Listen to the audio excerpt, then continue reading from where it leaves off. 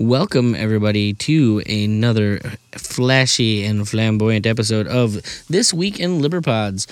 I am your host, Nikki P, here again with yet another collection of some of the dankest, the dopest, the most inflammatory and exceptional podcasts out there within the libertarian community. Was that emphatic enough? And awkward pause achieved. I've done all my favorite things in the podcast episode. So today we are going to start out with Tasting Anarchy, the greatest, best, and perhaps only libertarian wine podcast. That may sound odd, but I tell you, these guys are quite odd, but also exceptional. In this episode, they're talking about dogs, and everybody loves dogs. That's the thing other than cats that makes the internet go around, right? And I mean that they're sitting on wheels, running really fast to make it so that the electricity goes through the wires. I may need to cite a source on that. Don't hold me to it. But without further ado, let's get off with our first pod with Tasting Anarchy. And you are not safe to drive. We will not leave you out to dry, though we will be frustrated with you. Yes, but in a friendly frustration. Right.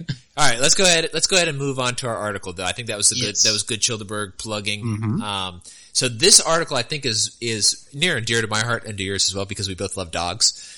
Oh yes. And the title is "In Wine Country, Dogs Are Sniffing Out Treats Threats." I'm sorry, dogs are sniffing out threats to $325 a bottle Cabernet Sauvignon. It's by Ellen McCoy, and I will go ahead and break down the summary. I thought it was a really cool article, and we can Real go quick, ahead. Yeah. What does it come out of? Bloomberg, something like that? I think it's Bloomberg. It's Bloomberg. Yeah, Bloomberg. Yeah, Bloomberg. I meant to say decanter first. Oh, yeah, no, it was I actually got this from the aggregator on Wine Business News, but it links you to, I always go to the Wine Business News just to see what's going on, and, but they link to external sites. So this was, because it's an aggregator. Yeah. So this is Ellen McCoy, and so here's the summary of the article. So it says, dogs' sense of smell is between 10,000 and 100,000 times better than humans. So due to this heightened sense of smell, dogs are being trained to sniff out the dreaded chemical TCA and TBA in oak staves destined to become barrels.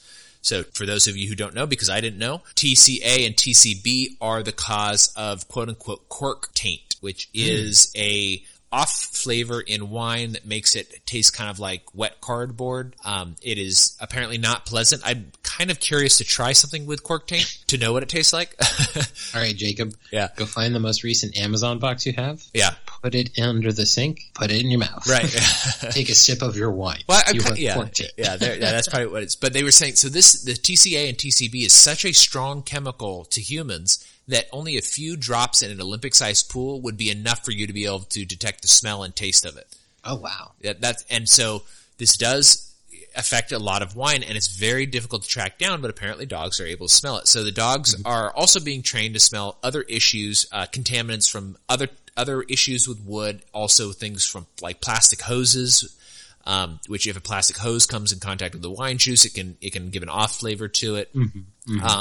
If you're using pumps that have some sort of contamination in it, silicone bunges, which is I guess the big silicone plugs that they use to plug the top of wine barrels, those can get a contaminant on them, and it can give an off flavor. And then finding agents, which is like I think the agents that are used to clarify wine, some of those can get contaminated, and those will also cause a problem. So the dogs are being trained to smell out all of these contaminants that could be there. They have different dogs that do different things, but they go through and they sniff out all these things and do basically a certification process that these things are good. So back in 2018, Opus One, which I think you and I have done some articles about them. They're a very major player in Napa Valley. They make Cabernet Sauvignon. They sued their French barrel maker for $470,000, claiming that 10 barrels had been contaminated with TCA, and it had damaged 590 gallons of their $325 a bottle Cabernet Sauvignon. Wow. So that's a big deal. And for obvious reasons, the barrel makers and the wineries and stuff want to make sure that they can kind of curb that. The dogs are also being trained to sniff out things in the fields that can cause contamination, such as bugs. Wasps apparently are a big problem in wine fields, so they'll sniff out wasps so that you can get rid of the wasps in whatever manner you want. Other types of bugs, I think it's Phylloxera is the one that like eats the roots or whatever. Some of them can smell those, and so that you can make sure to try to like contain that if there's a problem. Now, these days they pretty much use American rootstock for everything, but in places like Chile, they still have old vines on European rootstock because they never got Phylloxera down there. So places like that are very concerned that they may get an introduction of Phylloxera, and it will kill very large percentage of their vine. I mean, like back in, I guess it was like the late 1700s when Phylloxera hit France, they were losing something like 80%, 90% of their vines to this bug. And they also are being trained to sniff out certain types of mold and rot that are difficult to detect otherwise and can cause a lot of off flavors. The article's longer than that. It has a lot more information that's very interesting. One of the things that I thought was really great, though, about this is that some of these dogs are retrained dogs that used to be trained to sniff out drugs. And you know how we feel about the drug war. And for those who are listening, we are anti-drug war. Correct. And I always feel bad for the dogs that have to do that work. And because it's just like, they don't know any better, but they're basically ruining people's lives. But they're just, they're trained to sniff drugs. That's what they do. But now they can save people from bad wine instead of putting people in jail for, transporting nose candy. Yeah, or whatever else. Yeah, whatever. Simply, wow. Don't we all love dogs just a little bit more? I know I do. But at any rate, great job for my boys over at Tasting Anarchy.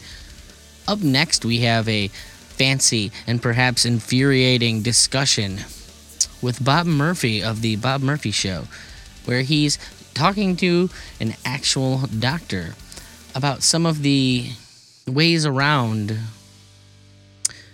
Obamacare. Let's see what they're getting into. So I suppose, just thinking off the cuff here, like in terms of what is it that, because again, like in a genuine free market, you would think even if there were these cozy relationships, competition would eventually break them down. But here it's not an open market. And so like somebody can't just down the street open up a competing hospital because there's all kinds of, was it like certificate of need or something like that the other doctors in the area can just have to sign off on. And of course, there's the FDA and the medical licensing. So there's all kinds of restrictions politically on, competition in this sector. So I guess is that partly what maintains this crazy relationship? Yes, absolutely. There's still certificate of need laws in, I think, 30 states or more. There also was a provision in the Unaffordable Care Act that was the last item auctioned to the American Hospital Association to gain their support for that legislation. And it's a clause that prevents the construction of a new physician-owned hospital and even the expansion of an existing physician-owned hospital. And the government does what it always does. It says, well, you can go ahead if you want, you just can't accept any federal money. So it was very stifling for this legislation to appear, particularly that part of it. So there's certificate of need, there's the federal prohibition on the construction or expansion of physician-owned facilities, and then the regulatory burden that typically only the largest institutions can endure is very scary. It creates a lot of uncertainty for anybody that's contemplating stepping out as an underdog. And the other thing is that if you step in as an underdog, you very likely are not going to be allowed in the club or the network, as the insurance companies call it. So to step into this game knowing that it's not so much that the market is dysfunctional, the market is absent. You really have to understand who the buyers are with sticker shock and appeal to them. I think the good news is we're beginning to see this good old boy thing breaking down a bit because some parts of this arrangement have benefited more than others. And starting to see some finger pointing right now where there are all these surprise medical bills, and the insurance companies want to blame the hospitals, and the hospitals want to blame the insurance companies. And as my dad says, there's some fights where you just sit back and hope for casualties on both sides. And I think there's a little bit of that going on. And so I think there is a breakdown. And I think also the insurance companies are very aware of the pricing that I have online, and many others do too. And that really has become their new benchmark for how they can leverage the big hospital systems. Because at some point, I think to your point, at some point it becomes worth it to walk away from the good old boy arrangement and for some of these carriers to actually get back into the insurance business. I'm actually very optimistic because I think I am seeing the breakdown that you would think the power of the market would provide. And I think we are witnessing it right now. Well, that's very encouraging. So let's go back. You made a couple of remarks in the beginning of this interview here that I want to follow up on, saying how, like with car insurance, the function of insurance is that there's a small probability event that has a large financial cost, and that's what insurance is for. So if in case you get into an accident with your car and you need your car to be replaced, then that's what auto insurance is for. It is not for you to fill up your gas tank. So, are you ready to throw fisticuffs up in the air? I know I am. Which is funny because Bob's a pacifist. He's against all the violence, and something about that podcast made me feel exceptionally violent. Could it perhaps be people getting in the way of the free market? I do not know. But let's see what we have over here with the Rollo and Slappy Show. One of the most interesting and principled looks at all of the topics of the day. Rollo McFlugel and Slappy Jones 2 are two great friends of mine, and one of the best pods out there. And, perhaps they don't have the cachet as somebody like Bob Murphy. So you really need to give this a listen. They're talking about, I don't know, boomers here? Maybe boomers. You decide. For a product or service while also making money off it. I certainly don't want people to get that idea from me that because someone has an opportunity to make money off something that makes it wrong, and they shouldn't be doing it because they can make money off it. I think profit's one of the best motivators there is. So it's when it's when it's done fraudulently. And if you can go back and prove that I was being fraudulent with my claims and I was lying, then, I guess good luck. I could certainly sit here and tell you that I believe what I'm saying. Yeah, I've been wrong. We've both been wrong about things in our lives, but I don't, at least not in regards to the podcast or blog. I've never been fraudulent. I've never been not telling you what I think. Yeah, and I think a big thing will be when a way you can kind of judge people or get an idea, at least right now, because this is not, I don't think we're going to wake up tomorrow and Bitcoin's going to be money and all coins are going to be worth zero and everything else. But you could see as things move along and go around, like how do you deal with being shown that you're incorrect? I mean, are you capable of saying, hey, actually, all right, I was wrong about this. And, I'll change what I talk about and not try to, just be a man about it and say, hey, I said this. I've now come to understand that the opposite is true. But we see people, you can look at it right now and watch things as they go along and going into Bitcoin, like the Lightning Network. You just see the whole scaling debate. You see how the goalposts keep getting constantly moved. First, Bitcoin's going to, struggle so much because you didn't raise the block size. And then it became, well, Lightning Network's vaporware. It's never going to do anything. And now it's, not enough people are actually running their own nodes to say that the Lightning Network's not a centralized thing. And I mean, as the Lightning Network grows, there's going to be more like bad arguments against it. And when these people don't ever like admit, because it's not like they say, oh, well, all right, well, obviously this isn't vaporware.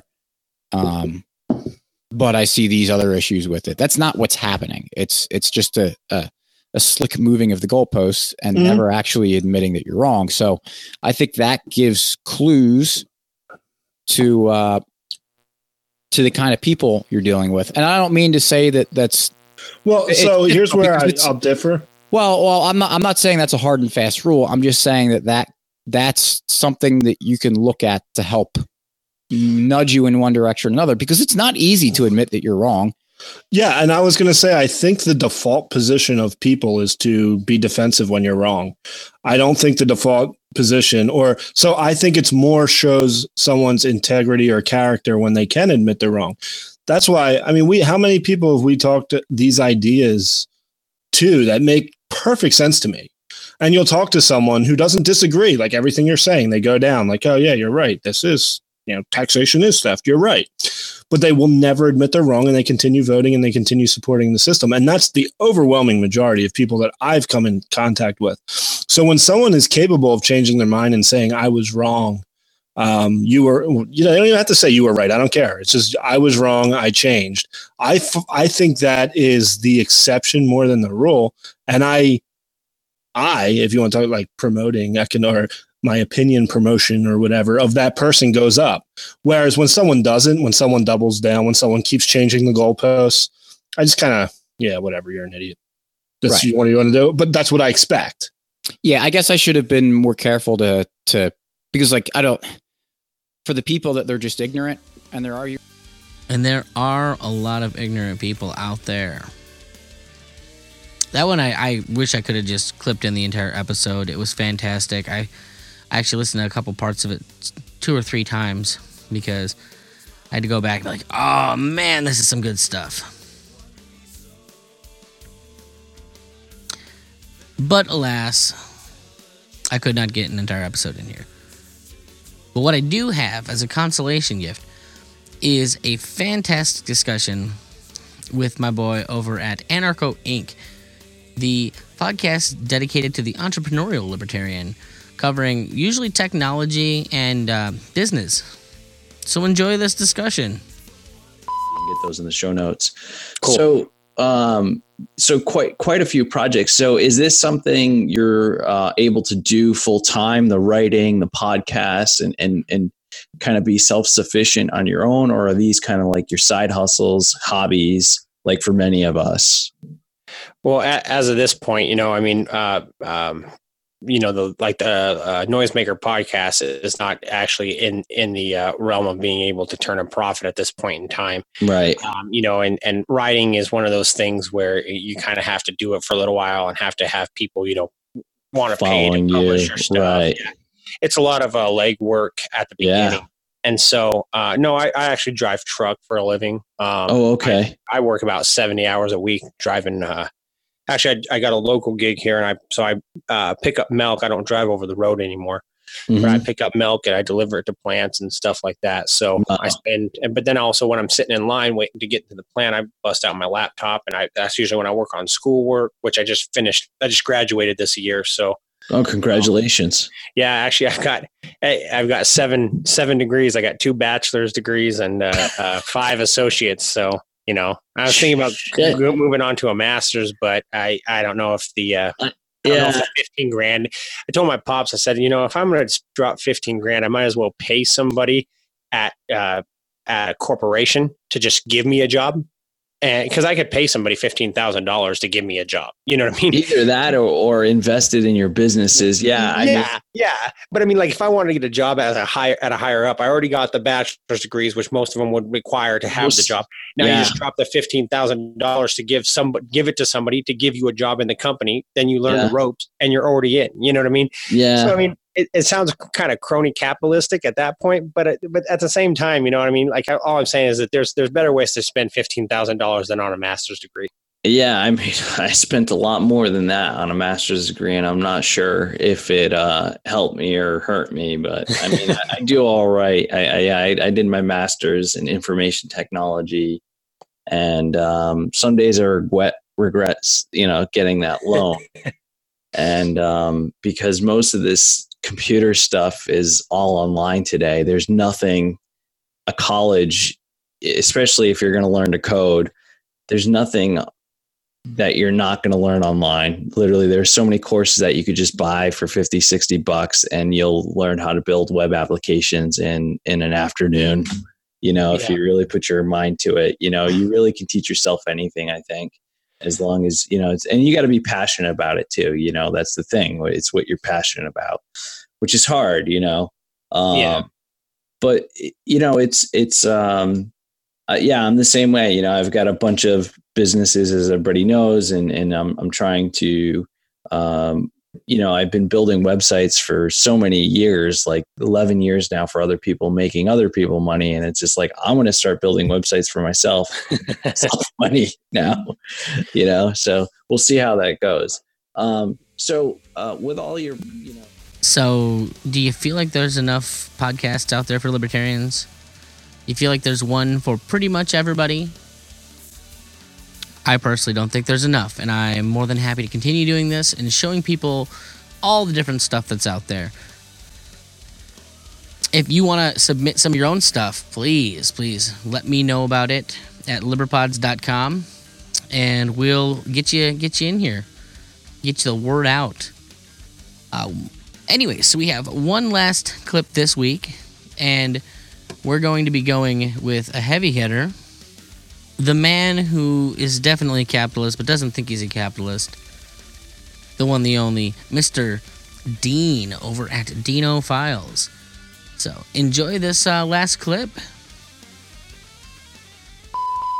Stateless socialism doesn't get rid of the market.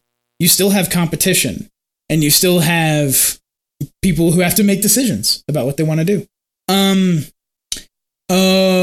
Moving on. Fire. Another story from Fire, 529, published on 529. Liberals who learned about white privilege became less sympathetic to poor whites. This goes back to the intersectionality thing. Written by Robbie Solve. This dude is prolific. Does educating people about white privilege, the idea that for white people their race is a boon, but for black people a drawback, at least in certain social situations, make them more empathetic? A fascinating new study suggests that the kind of racism awareness training taught in many university classrooms is not only useless, but may actually be detrimental. The study was published in the Journal of Experimental Psychology General in April. Researchers provided participants with some academic literature explaining the concept of white privilege and then asked them to gauge their reactions to hearing a story about an unfortunate man. For some participants, the man was described as black. For others, he was described as white. Researchers also ran a separate experiment in which the participants were not told about white privilege before reading the story. They also queried both sets of participants about their political beliefs.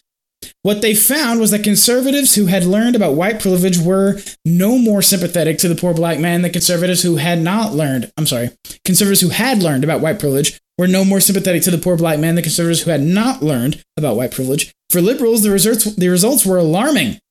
Liberals who read the education materials about white privilege were similarly unsympathetic to the poor black man as the liberals in the second experiment, but they were even more unsympathetic to the poor white man. Quote, what we found startling was that white privilege lessons didn't increase liberal sympathy for poor black people, writes Aaron Cooley, one of the study's authors and an assistant professor of psychology at Colgate University, in an explanatory post for Vice. Quote, instead, these lessons decrease liberal sympathy for poor white people, which led them to blame white people more for their own poverty. They seem to think that if a person is poor despite all the privileges of being white, there must really be something wrong with them. In other words, learning about white privilege did not make conservatives more empathetic, and it made some liberals less sympathetic overall. Reflecting on this finding of Quillette, Zaid Jilani proposes a possible explanation. Quote, what accounts for this? One possibility is that social liberals are internalizing white privilege lessons in a way that flattens the image of whites, portraying all of them as inherently privileged. So if a white person is poor, then it must be his or her own fault. After all, they've had all sorts of advantages in life and others haven't. This would mean that the sort of social justice training programs offered by numerous universities could be having an undesirable effect, given that most students who enroll at these classes are liberals. To take just one example, the University of Colorado at Denver offers a class called Problemizing Whiteness, Educating for Racial Justice, in which students are required to look, quote, beyond feel-good momentary white racial awareness and realize that, quote, whites are complicit. In researching my book, Panic Attack, The Young Radicals in the Age of Trump, I found numerous similar examples of academic exercises that blurred the line between anti-racism and anti-whiteness, and between scholarship and activism. It would hardly be surprising if these classes, rather than changing liberal students' feelings toward disadvantaged black people, merely galvanized them against whites. Reach for comment. Cooley told me that she thought such a course could amplify the effects as you suggest, but, quote, if the course tackled many different forms of hierarchy, class, ability, gender, sexual orientation, I would hope the students would leave with a more nuanced view of inequality and thus perhaps not show the effects we see in our study. Yeah. Let's solve your critical theory problems with more critical theory. Let's do that. Fucking morons. This is I mean really could we not have guessed this would happen? This seems like kind of an obvious result for anyone who's interacted with these people. Cryptic Cynic, I'm still considering ditching the market altogether for communism. Once I started really looking at it, I realized... All right, well, that has been This Week in Liberpods, folks. So go out there, find the pod that does exactly what you want, and make your echo chamber just a little bit wider. Or let's get rid of echo chambers entirely. At least the little echo chambers. I don't care if we keep the bigger echo chamber of libertarianism, but let's get rid of the little ones. So, once again, you can go to liberpods.com, and it will point you to where you need pointed to. Enjoy.